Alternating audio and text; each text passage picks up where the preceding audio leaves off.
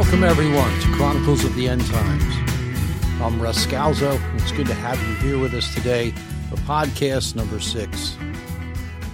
And today we're going to continue our discussion in how to live and succeed in Babylon.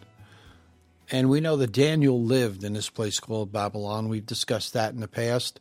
And that Daniel had many challenges that were set before him. But he used those challenges to get closer to God and to reach out to his God and get strength and power from his God, which in turn changed the nation, which in turn drew people to the Lord and revealed the glory of God to many. So how do we do that in this age that we live in our Babylon, in this world where self seems to be the greatest God? You know, people want to serve themselves, what make themselves comfortable, what works for them. You know, breaking covenants and agreements, it doesn't seem to matter anymore. It's more about, well, you know, this is going to work out better for me, too bad for you. That's the God we seem to serve in this generation. So how do we reach people? What way can we as Christians be what God wants us to be? And I think we all need to admit that the church, for the most part, has failed. Yes, there's been moments of glory, but we have to look in the mirror and say, you know, we need to repent from some of the things that we think and some of the things we say or some of the things we don't do, and just focus on being a witness for Christ. That's really our job. We're not all designed to be theologians and have PhDs and discuss the Greek and the Latin, you know, and the Hebrew, and on it goes. And you've heard me say this before. Give your testimony. Be a testimony. Be a witness for Christ. You know, in 1 Peter chapter 3, Peter says, in your hearts, honor Christ the Lord as holy, always being prepared to make a defense to anyone who asks you for a reason for the hope that is in you. Yet do it with gentleness and respect. What's Peter saying? Be like Jesus. Don't bang people over the head. Don't be, you know, mean and nasty, but be gentle and do it in love.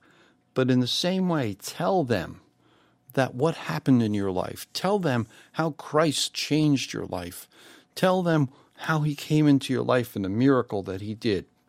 You hear people talk about apologetics. Apologetics comes from the word apologia, which means to defend. And in 1 Peter, he's talking about defending the gospel when somebody comes to you and says, you know, what happened to you, or wants to talk about your faith in Christ. Give them your testimony.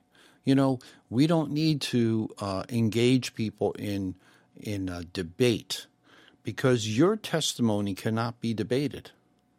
Well, they can debate Scripture and say, well, I think it really means this, and my religion says it means this, and on it could go. But your testimony, your witness. See, it's important for us to know that, because Paul talked about it, and Paul talked about being a good witness. In 1 Corinthians chapter 2, Paul says, when I came to you, brothers, I did not come with eloquence or superior wisdom, as I proclaimed to you the testimony about God. For I resolved to know nothing while I was with you except Jesus Christ and him crucified. And so he wanted them to know that he proclaimed to them the testimony about God. Now, what testimony was he talking about? Of course, he was incorporating God's word, but within that, he gave him his testimony. God knocked him off a horse. God changed his life. Paul had more reason than any of us to go into the original languages and to explain them and expound on them greatly with great language and just tremendous wisdom that he accumulated from being a Pharisee, from studying the Word of God. But now he had met Christ face to face. That was more important. His testimony of how God changed him, and the testimony of what he's learned and what God has showed him through those revelations in the Word, they were preeminent to him. They were the things he felt were most important. And then later on, once people came to know Christ, then he would expound on the Word of God like few could. But more importantly, he was interested in winning them over, to convince them by the testimony of what God had done in his life. And we need to follow that same pattern. We need to give our witness, be a witness to what God is by what God has done in our lives. And we can even look to the Old Testament, and we see in Isaiah 43, verse 10, the Lord says, "You are my witnesses, declares the Lord, and my servant who I've chosen, so that you may know and believe me and understand that I am he. Before me no God was formed, nor will there be one after me. I, even I, am the Lord, and apart from me there is no Savior. I have revealed and saved and proclaimed, I, and not some foreign god among you. You are my witnesses, declares the Lord, that I am God." Boy, how powerful is that? Even in the Old Testament, the New Testament, wherever you turn, God is looking for a witness. God is looking for someone to stand up and say, yes, I know God's alive because of what he's done for me.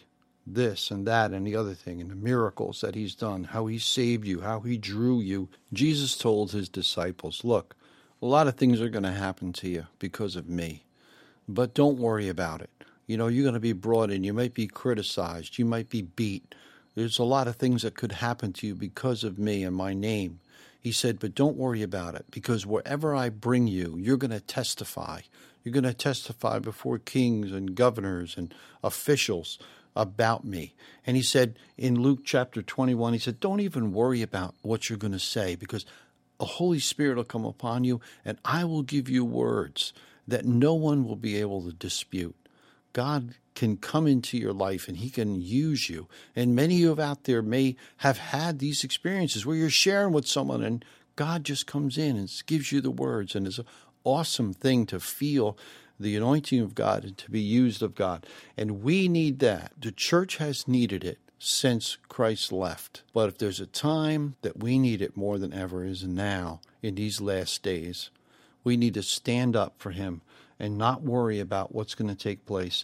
And we need to share our testimony in love and in gentleness, like the word says, and being tender of heart, but being truthful and just bearing witness to the truth of what God has done in our lives. And it's an awesome thing. And as we close today, at the end when Jesus was being taken up, just before he was taken up out of their sight, and many of us know the scripture in Acts chapter 1, verse 8. And he said, you will receive power when the Holy Spirit comes on you, and you will be my witnesses in Jerusalem and in all of Judea and Samaria and to the ends of the earth. And of course, we know he's speaking that to us.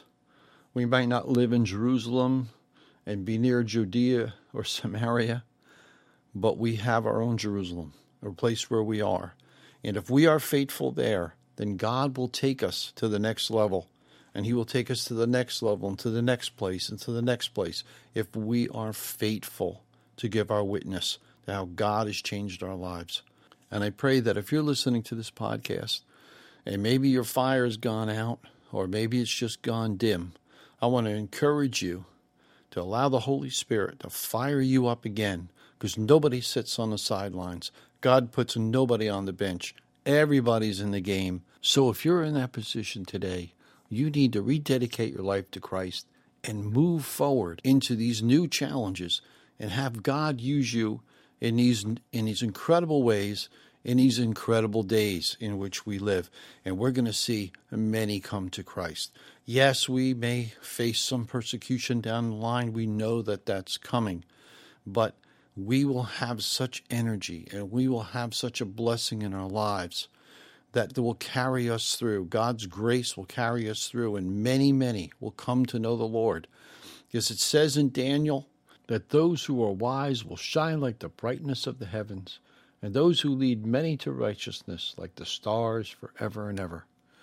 Let's do that. Let's move forward. Let's shine like the stars. Let's do mighty exploits for God. And the greatest exploits that we can do is to give our testimony and testify to God's goodness and His love to this generation. This is Russ Scalzo for Chronicles of the End Times. Thank you so much for being with us. I want to thank so many of you who have signed up and subscribed to the podcast. Stay with us for the next episode, episode 7. We're going to continue this discussion in living and succeeding in Babylon. Have a good day. God bless.